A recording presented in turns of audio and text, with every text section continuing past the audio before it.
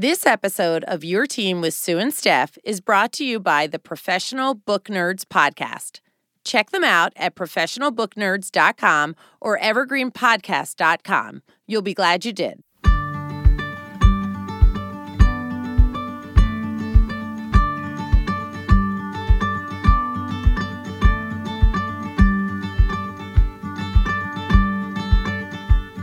Welcome to Your Teen with Sue and Steph. I'm Sue Borison. I'm Stephanie Silverman. And today, our guest later in the show is going to be Dr. Tori Cordiano. She's fantastic. You're going to want to stay around to hear what she has to say. So Steph and I, we're just going to start with something inane, which is the problem we keep finding ourselves sharing, that we have stuff in our teeth, which I remember old people having stuff in their teeth. Wait, did I just hear people click off the podcast? I think I just remember, like, when you'd hang up, you just hear, like, that big click. All right, well, I think there's a lot of interesting stuff later, so we could skip this if you think it's not worthy. But what is it about teeth and old people? Like, what the heck? I know. My teeth have turned into my mother's, and it's funny, because you and I only had the conversation recently, but mine has been going on for some time. But now that I'm remembering, I did get you a bunch of different dental floss. You did? Remember, I got you a bunch of dental flosses for your birthday. Oh, well, yeah, because you probably find it disgusting when you were talking to me and there's things in my teeth. I thought you were saving it for later. Which for later? The food? The food. Oh, right. It's a storage system? Exactly. Oh, interesting. I'm going to check into the old people and find out if that's a storage system or if it's something to do. I'm actually going to ask a dentist. Like, what the heck? What is that? Okay, so our conversation with Tori later on is going to be about anxiety. And so we're going to give you a little glimpse into our own personal anxieties. Oh, boy.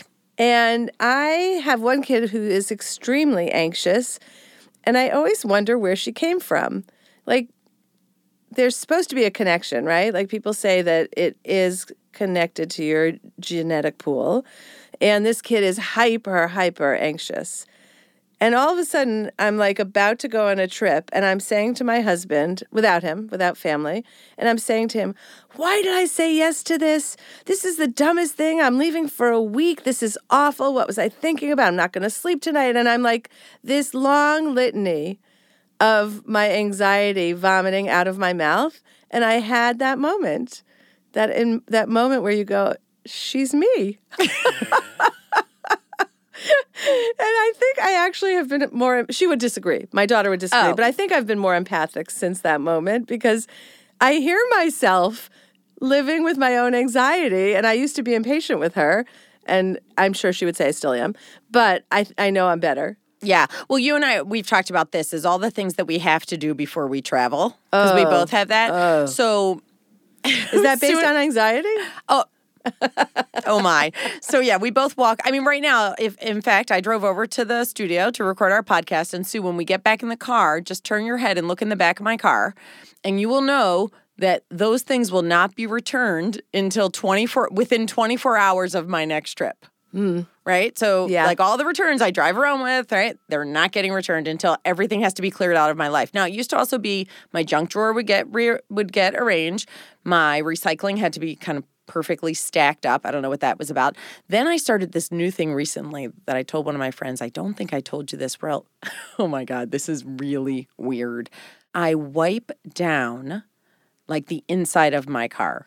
What is that about? So I'd like to say that's insane, but what's any of it about? No, what's any of it about? What is all the things we do before we travel? Yeah, like, I do have a theory on it. Yeah. I think it is, and this is because when I had a rag wet with a little bit of like Dawn soap and started wiping down the inside of the car, and while I was doing it, I thought, why this? Like, why this and why now? I think it is the things, they do have a space in my head, they bother me. They're on a list. They're on a list that I won't make. So the returns, I wish the garbage was a little bit neater, and, I wish my car wasn't so dusty. So it catches my eye. The travel, for whatever reason, triggers that list into action. Yes. Because it does bother me. Because I'll look at the dashboard, I'm like, it's so dusty. So the only thing I can equate it to in my life is when I lose something. When I lose something, there's this, like, out-of-control tailspin of, like, my whole life is out of control. Yeah. And so I find myself doing a lot of the same things that I do when I'm traveling, which is like going through the piles of shit that have been there for months and months that all of a sudden have to be organized. Yes. And so I do that before I travel also. I think it's something about like when my anxiety level is high around something, if I could put something else in order, then I will. And in fact, it works. It works to walk into a room. I mean, what's her name? Marie Kondo? Mm-hmm. I want that. I don't want to do it. Same. But I do see that like I'm less stressed when there's like all the piles everywhere around me. So maybe that's the pre-travel anxiety. Like the travel's so out of our control. I mean, really, I get on the plane. I always tell this to my kids when they're flying. I say, could you tell the pilot that he needs to take care of my baby? But I can't go to the pilot myself and say, like, I have children. They need me. Oh Please my God. do a good job. So it's so funny. I'm sitting here thinking about this now in the context of the kids. I'm not sure my kids know I do these things. Oh, now that's, we're actually going to have our kids on the podcast one time. Yeah. We have to ask that question. Because I don't think they would, right. They're not seeing me do the returns. They're not seeing me organize the junk drawer. Now, they will make comments here, like on a Friday night, we're having friends over for dinner, and I'll start straightening up the house because it's a total whirlwind. And, everything's a mess. And they're like, ugh, they always call it 5-star hotel. Like, oh, right, the house has to look like a 5-star hotel. I'm like, no, it just doesn't have to look like a pig pen. So like that they see, but they wouldn't know any of the anxiety stuff. It's interesting. Oh, I have to ask the kids. I'm sure my kids know mine because I think I can't cope with anything else. Like, I'm traveling tomorrow. I could just say that, and everyone's like, okay, stay away from Mom. Yeah. Step away from Mom. They know. It's not a good time to bring up the problem with the car you had today. Exactly. Well, it's interesting. I wonder how much of this, we're going to talk to Tori about this. And I often think, is there a correlation between how anxious you are as a teen and your anxiety as an adult? Because I was an extremely anxious teen. Extremely. I am less so now. I have my triggers like everybody, but I run so different than I did as a kid. Like for me, school was a big trigger. So I'm not in school now. I imagine if I went back into the classroom tomorrow, I would look a lot like I did then. I'm sitting here thinking whether I am similar to you. And of course, I'm certain immediately that I'm not. But then you said schoolwork, and I was like, oh, God. Right, because I still have the can't find my locker dream, like drop the class, but the teacher said I didn't drop it. I haven't had those dreams in a while. I do remember after my first round of law school exams, taking the test over and over again in my head, in my sleep. Like taking it and writing new answers and waking up and going, I failed. And it was a literal nightmare and a figurative nightmare. So the moral of the story is our kids with anxiety, get it from somewhere. Look inside yourself. Exactly. Start there.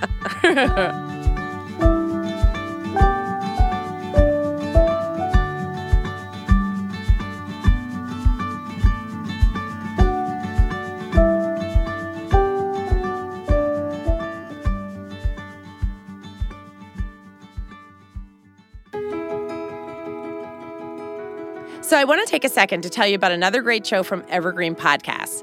And if you know me at all, you know that the only thing I love more than podcasts are books. So combining a book and a podcast is just dreamy. The Professional Book Nerds podcast is a weekly podcast featuring author interviews and book recommendations, as well as book-related topics. It includes everything from the world's best-selling authors all the way to debut writers about to make a name for themselves. You can hear about how these storytellers craft their writing, what inspires them, and even whom they'd most like to grab dinner with, which actually might be my third favorite topic, food. Their episodes are Mondays and Thursdays, and hosts Jill and Adam are sure to keep your to-be-read list full. They're not just book nerds, they're professional book nerds. Check them out at professionalbooknerds.com or evergreenpodcast.com. You'll be so glad you did.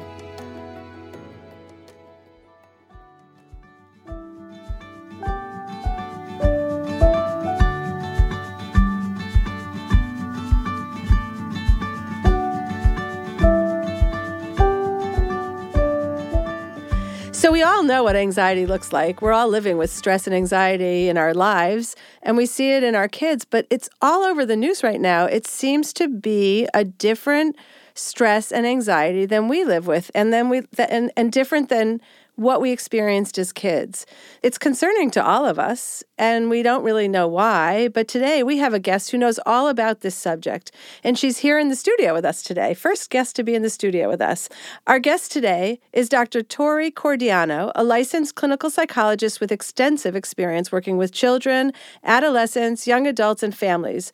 Dr. Cordiano is also the research director of Laurel School's Center for Research on Girls and a consulting psychologist for Laurel School in Shaker Heights, Ohio.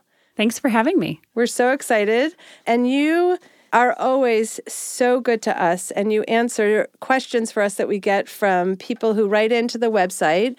And your answers they just always touch me. They hit on precisely the worry that the parent is dealing with and something beautiful to move them forward. So thank you. Thank you so much. So today what we want to talk about is teens and stress. And are stress and anxiety, do they coexist? Like, are they the same thing, or what are they? So they're not the same thing, but they certainly share a big portion of that Venn diagram overlap. If we think about stress is anything that can push us out of our comfort zone, that can create discomfort or distress for us, can be good or not so good, and is unavoidable. So we encounter stress, whether we're children, teenagers, adults, every single day of our lives. Anxiety is something different and also exists on a continuum, and we expect to see a certain amount of it, but it can also tip into very unhealthy levels and create significant distress and have an impact on mental health. And since you've been practicing, do you notice a shift? I do. If I think about the decade or so that I've been doing private practice work and in what I've seen in trends over that time, the amount that we talk about stress and anxiety has increased. The amount that we see it in kids and teenagers and the young age with which we see it has certainly increased. And is it correlative? Like, do you think we talk about it more and so there is more? Or do you think there is more and therefore we talk about more? So I think there's a few factors that go into this, and one of them is very good. One is that we've gotten much better over the years at recognizing the different forms that anxiety takes, and so we've gotten better at diagnosing it and responding to it and treating it. So more kids and teenagers are, getting help for it and getting acknowledgement for what's going on. So that's part of why we see more of it and why it's more prevalent. The other part is if we think about certain developmental processes that have been in place for a long time, but that have changed over the past 15 to 20 years. Things like applying to college, things like the load of extracurriculars that kids take on and what they expect of themselves and what their parents expect of them. Those things have shifted, which can create more stress and in turn more anxiety for teenagers. You said something that I always think about. When reporting gets better, does that mean we have more of something or we're just better at reporting it? And I think that all the time about even colleges reporting on how many more kids access mental health care. But we've also done a really good job of eliminating the stigma of reaching out for help. So, how do you know? Is it in your gut? Is there real solid research that anxiety is higher than it's ever been? Or is it just that we're better at evaluating? So there's evidence of both. We've gotten better at evaluating it, which, like I said, is a good thing. And so teenagers are getting more access to services that they deserve and need. But the research does tell us that anxiety has become more prominent in children and teenagers, and those rates of diagnosis are higher, even if we account for things like that we've become better at catching it and realizing what's going on. So let's bring parents into the conversation in terms of observing our kids and figuring out if there is, signs of too much stress. Can you talk to our audience, our parents about, what does that look like? Tell us what that looks like when that kid leaves the house, comes into the house. So if we think about stress and anxiety, one way that I think about it with parents and with teenagers is that we've got sort of an internal gas tank that we have to keep at a certain level to go through our day. And there's certain things that go into our tank that fill us up, that allow us to move through our day. Things like getting enough sleep, getting the right foods, getting enough physical activity, having time with friends, having downtime, and doing things that matter to you and that are important. And then there's everything that drains our tank. And these could be things that teenagers really enjoy, things like their sports and school and friends. But each of those has the potential to drain the tank a little bit. And then you add on to that more significant stressors. So a fight with a friend or a breakup or a bad grade on a test or a class you're really struggling with. And those can really bring down the level of gas in the tank. And so when you have kids that get out of balance and there's not enough gas in the tank for them to motor through their day, you will see things like they might not be as willing or motivated to do things that they were doing before. They might be more resistant to putting in the work for something for fear that it's not going to go well. They might seem tired. They might look really irritable and crabby. And none of those things would be things that we would automatically identify as anxiety, but they are signs of anxiety. And what can we do? So we see some of these signs. Now what? So the first thing we need to do is have a really clear-eyed discussion with teenagers about what kinds of shifts would make this more tolerable. So for a long time, we thought about, okay, how do we remove stress from our teenagers' lives? Maybe that should be the goal, that we want to decrease their stress. And if we think about this for more than a couple minutes, we realize that it's A, not realistic, and B, not so helpful. So stress is not something that's going to go away after adolescence. We have to learn how to navigate it. And even if we wanted to, we couldn't take it away because there's just so much of it, and some of it is really good, necessary stress. So then we think of the other side of that equation, which is how do we give you more time to do the things that are going to equip you to manage the stress? So things like sleep, things like having downtime and time with your friends, things like having enough time to really study for a test in a class that's really difficult, but that you want to be taking and want to do well in. And parents can really play a role here in helping teenagers prioritize what their schedules look like, what their extracurriculars look like, because teenagers are, some of them really want to do all of these things. They want to take the high-level classes. They want to be involved in 3 sports. They want to volunteer. They want to do all of these things, but their executive functioning skills have not quite caught up to the point where they can recognize with X amount of hours in the day, and about 9 of those ideally should be reserved for sleep, there's just not enough space to make room for all of those things. Do you think schools are complicit in this? Should there be limits to how many AP courses a kid could take, what kind of a schedule they can have, how much lunchtime they're given? Yeah, I think schools can really fall into the trap of wanting to provide the most opportunities for their students, so it can come from a really good place. But what happens is these really high-achieving students who want to do everything can try to take advantage of all of those opportunities, which is not the way that it is designed, but the way that it sort of plays out. And so we want to think about how schools can do this collaboratively with students. So, one thing they can do is take a look at, on a chart, what does each AP class require in terms of workload, in terms of things that are, going to be required of the student? How many hours of homework? How many hours of studying? What does this sport require? How do we make sure that if you're doing that class, that you have enough time to truly devote to it? And when it's on the page and students can see it objectively, there's a better chance that they can prioritize the things that are important to them and make choices that reflect what they really value versus just feeling as if they need to take advantage of every opportunity that comes their way. So I have a kid who is highly anxious. I think I told Tori this story already. And I just didn't have a lot of patience for it, which I could be judged for that. But as it turns out, I wouldn't let her give into some of those experiences of not wanting to light a match because she was nervous or take something out of the oven because she would burn herself. And I was really kind of tough about it. What are the things you recommend that parents do when they're seeing their kids worried about something to the extent that it paralyzes them? So I think the first thing I would recommend is acknowledging that parenting a kid who runs high on anxiety is really hard and exhausting and draining. And Thank you. Absolutely. And when we can acknowledge that and support parents in doing that, it makes it easier for parents to go in day after day and do that work. And we're parenting for the long game here because it would be much easier to say, here, give me the match. I will light that candle for you. Let's just move on to singing happy birthday. And that would have, saved you some time and some effort in the short run. But we're parenting the long game here. And ideally, you want her to be able to light the match to do those things that at some point she should be able to do on her own in her own life. And doing that takes work. It takes thinking it through in advance. It takes holding the boundary and supporting her feelings in the moment. It takes talking with her about it after and making a plan for how you're going to tackle it next time. And all of those things are harder in the moment than just doing it for her. And can you model some of that for our parents that are listening? So what does that sound like? Give us some of the language. Yeah. Especially since I might have been missing the compassion part. Right. And especially, I may or may not be using this later today. So the holding the boundary part means that you are considering what you're asking of your teenager. If it is a reasonable ask and something that you really fully believe that she can do, that you're going to expect her to do that thing. So you're going to expect her to, go to this new meeting of this club that she wants to join, that she would really enjoy. She's talked about wanting to do it, but maybe she's really anxious about going to the first step of it. And acknowledging her feelings means saying, it looks like you're having a hard time with this, or I can tell you're nervous about this. If she wants to talk about it, great. If she doesn't really want to talk about it, that's okay too.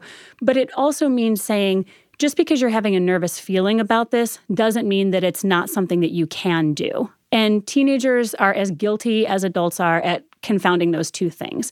We want to pay attention to the signals that our body is giving us because they can keep us safe and prevent us from dangerous situations.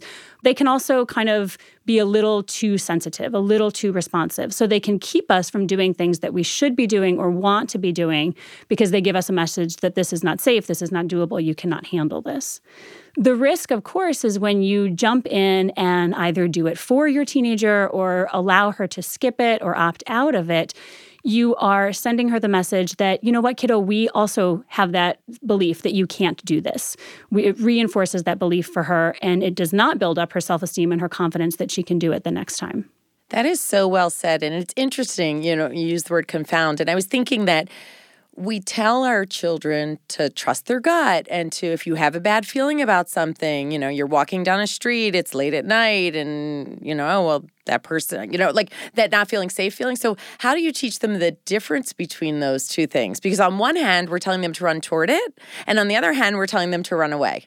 So in my work with slightly younger kids, although I think this could be applied with teenagers as well, we talk about being a thought detective. So we need to kind of explore the thoughts that come up when we feel anxious about a situation. We don't want to override our body and our brain's good sense that this is a risky situation. I should pay attention to this and avoid it, that we want to keep that in place. But when that message is too active or too sensitive, we have to look at the thoughts that come up and that are keeping us from doing the thing. So for example, if it's going to a meeting of a club or trying out for a sport, if the thoughts are, there's no way I'll make the team, or there's no way I'm going to enjoy this, or I'll be the only one there who doesn't know anybody, we can dig into those thoughts a little bit. We can look for past experiences where we've had those same thoughts and come out on top and come out enjoying it. And that can give us a sense that, oh, you should go ahead and try this thing, even if you have that nervous feeling. So that takes us to something you speak about, which is sharing our stories of failure.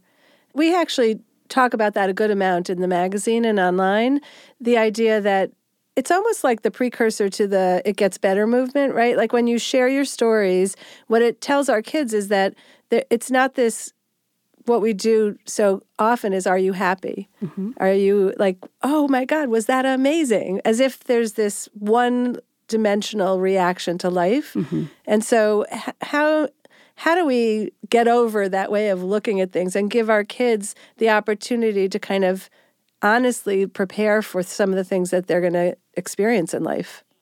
There's two ways we go about this. The first is that we really authentically model it for our kids, because there's a temptation for parents to sort of shield our kids from the things that are hard for us to do.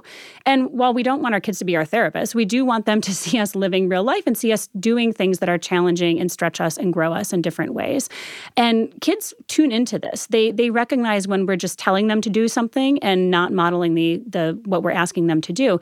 And they recognize when they see us working on these things. So for example, if you're preparing for some big, public speaking opportunity that you're doing or some big presentation at work, to say at the dinner table, I've been really worried about this thing that's coming up. I've talked to some colleagues, I've practiced it, but it's on my mind, and I lost some sleep over it last night, and I know I'll be relieved when I do it, and I'm done with it. So that's the first way that we do it. The second is that it can help, if your teenager is open to it, to sharing what your experiences were around anxiety or stress at that particular age. Now, they may not be open to it. The last thing they may want to hear is, when I was 17, but sometimes they are. Sometimes if it can come up naturally, kids can be endlessly fascinated by the ways that their parents struggled truly when they were their age and what the outcome was like. If they felt good about trying something, if they felt bad about opting out of something. But we might have turned into an adult that doesn't want to take so many risks, right? A lot of people like living in their comfort zone and see no reason, not in a good or bad way, but just that's the decision they've made as they've gotten older. So how does that part of the modeling come into the story when you've got a teenager who's watching you say, well, I just said no to that because why do I have to put myself in that position? So you may actually do the hard work of, okay, if I'm expecting my teenager to do this, how am I also going to hold myself to this same standard?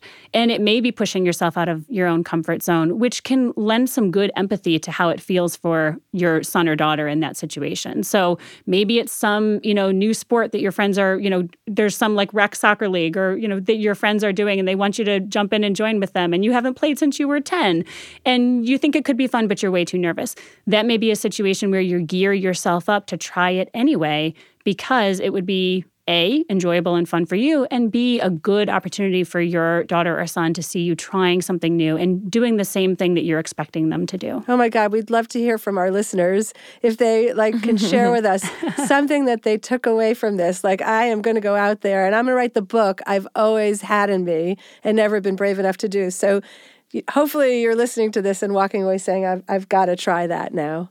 Go ahead. I was going to say, as Tori's talking, I am thinking about the time we were at one of those crazy resorts, and my boys were maybe 14 and 12 at the time, or 14 and 11, and they convinced me to go on who knows what, this water thing, and I get to the top, and I'm looking at the line, and it's all teenage boys and me. Talk about fight or flight, right? But I did it, and they knew it was so out of my comfort zone, and I was scared and so close to running, and they still talk about it. I love that. And it is hard as a grown-up. And we have the right to say no. Right. Exactly. No one's going to hold your feet to the flame on that. And, every situation like that teaches us something. So when we do it, we may learn, okay, I did it. I'm glad I did. That wasn't for me, and I'm not going on that again. But there's a sense that I conquered my fear. I did that. If you didn't do it, it teaches you, I wasn't brave enough to try that, and I'm going to avoid future things like that. And adolescents learn something from every experience, whether they avoid it or they push themselves to do it. What happens when there's this mismatch between parents' expectations of their kids and what the kid is okay with? Like, the kid may not need to do all of the things that are creating stress in their life. In fact, one of my kids was much wiser than me. And when I suggested that they do something, they said, I can't do everything. And I was like, I just got schooled by my kid. But what happens when there isn't that awareness that the parents are searching for something way up high and the kid is much happier somewhere else? Yeah, well, there actually happens to be some really cool research that was conducted at Laurel School, at the Center for Research on Girls, that helped us to understand this a little bit. And so part of what we know from the research is that when parents and teenagers' expectations are aligned in terms of what they should be achieving, what they should be doing in their activities and their classes, that tends to keep things humming along in a really nice way. When you have a mismatch where parents have much higher expectations of their teenagers than teenagers hold for themselves, it starts to create stress and anxiety, perhaps on both sides of the equation, but it's particularly for the teenagers, and just unhappiness in the relationship. And that may be. You may have, especially if it's, if you've had an experience with an oldest child and those expectations were pretty much in line, or she had very high expectations of herself, and then you get to the next child and it's different. And it's okay for it to be different, but it takes some recalibration. Now, this doesn't mean that you're letting your teenager off the hook for doing anything hard or holding herself to a high standard. It just means you're having some honest, sometimes difficult conversations about what's realistic, what's going to be fulfilling for her, what is stretching her in appropriate ways, but also allowing her downtime and time that she wants to spend on things besides school or sports or whatever it may be. You talk about purpose. How important is that? So this is something else that comes out of our work at the Center for Research on Girls at Laurel School, and it's part of how we discuss resilience. So resilience is the way that we think about it, has these 5 components, and purpose is one of those. And when we think about purpose, we're defining it as something that is of meaning to you, but is also of meaning to the bigger world beyond yourself. And so it can be something like volunteer work. It can be something like your role in some organization or something that matters to you, some sort of social justice or advocacy work. And teenagers are really ripe for this in a way that younger children cannot yet be, and that older adults are sort of closed off from. Teenagers see what's wrong with the world. They see the flaws. They see the places where they can do good, and they have a lot of motivation and energy to do that. The upshot of purpose is when teenagers are involved in some sort of purposeful activity, it gives them an outlet that helps them to feel really good about themselves, that's completely removed from how they're doing an A-push, that is different from the conflict that they're having with their friend. It allows them to fill up their tank in ways that are really different from what happens at school every day. I love the analogy of the tank. I mean, I just think it's so visual, and you can just see it depleting when you see your kid after school. Going back to your point about purpose, does it matter what the kid does? Like, let's say the parent has the thing that they're super passionate about. Every day of the week, they are doing something for this nonprofit, and they want their kid to join them. And that's not the kid's thing, right? And maybe the kid's thing is animals or something entirely different. What happens with that butting of heads, and how should that play out? So I think you have to be thankful that your teenager has stumbled upon anything that she feels a big drive to do independently on her own. And it would actually be pretty rare if it's something that aligns exactly with what parents are interested in. There's some research that tells us for girls especially, it helps to see their parents and their mothers especially involved in purposeful volunteer work. But that doesn't mean that they're going to be interested in the same things. So it could be totally different what your son or daughter is interested in. And it could be something that, lands in that camp of, oh, I'm interested in this, or I have connections with this, or this particular thing happens to look really good on a college application.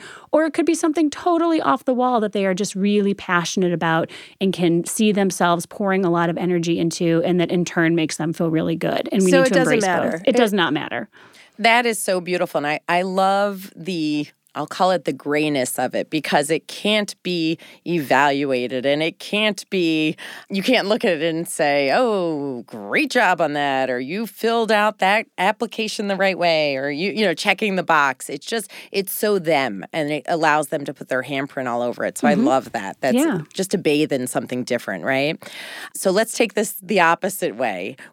How do you talk about healthy competition? What can that look like? How easy is it to build? And is there such a thing, I guess? Yeah, so some kids are naturally pretty competitive, just like adults, just like younger kids. You see kids who just have that really competitive drive, and they may need to be taught, okay, how do you turn that on the field, in the pool, on the court, wherever?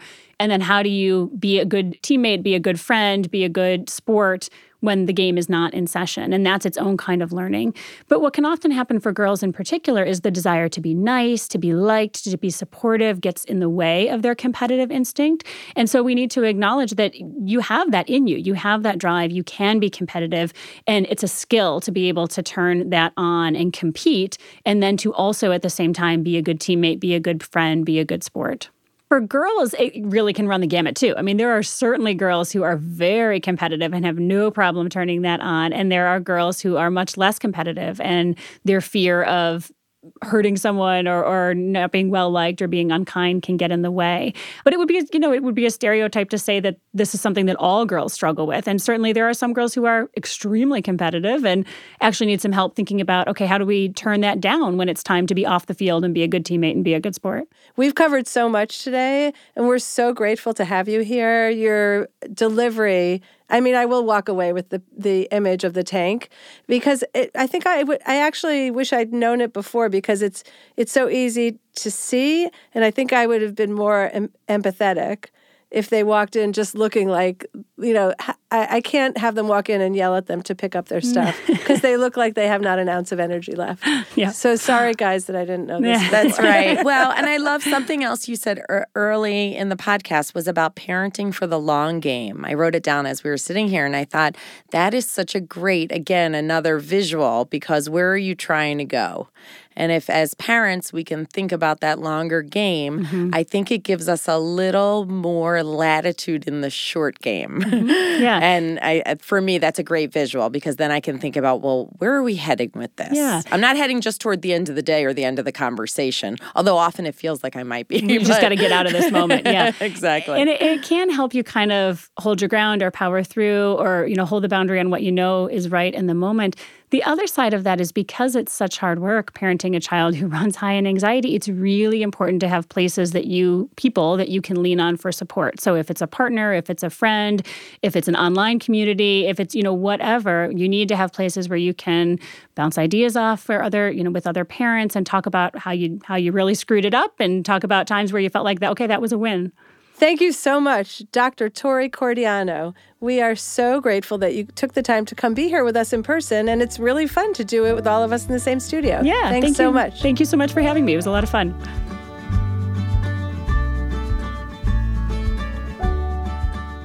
Thanks for joining us for the Your Teen podcast. If you have any topics that you want us to talk about, let us know on our Facebook page or email editor@yourteenmag.com. Your Teen with Sue and Steph is a production of Evergreen Podcasts. Special thanks to executive producer Michael D'Aloia, plus producer Hannah Leach and audio engineer Eric Koltnow. You can find more from us at yourteenmag.com, at evergreenpodcast.com, or anywhere you listen to podcasts. And don't forget, if you like today's podcast, please leave us an iTunes review. Help other parents find our podcast. We'll see you next time.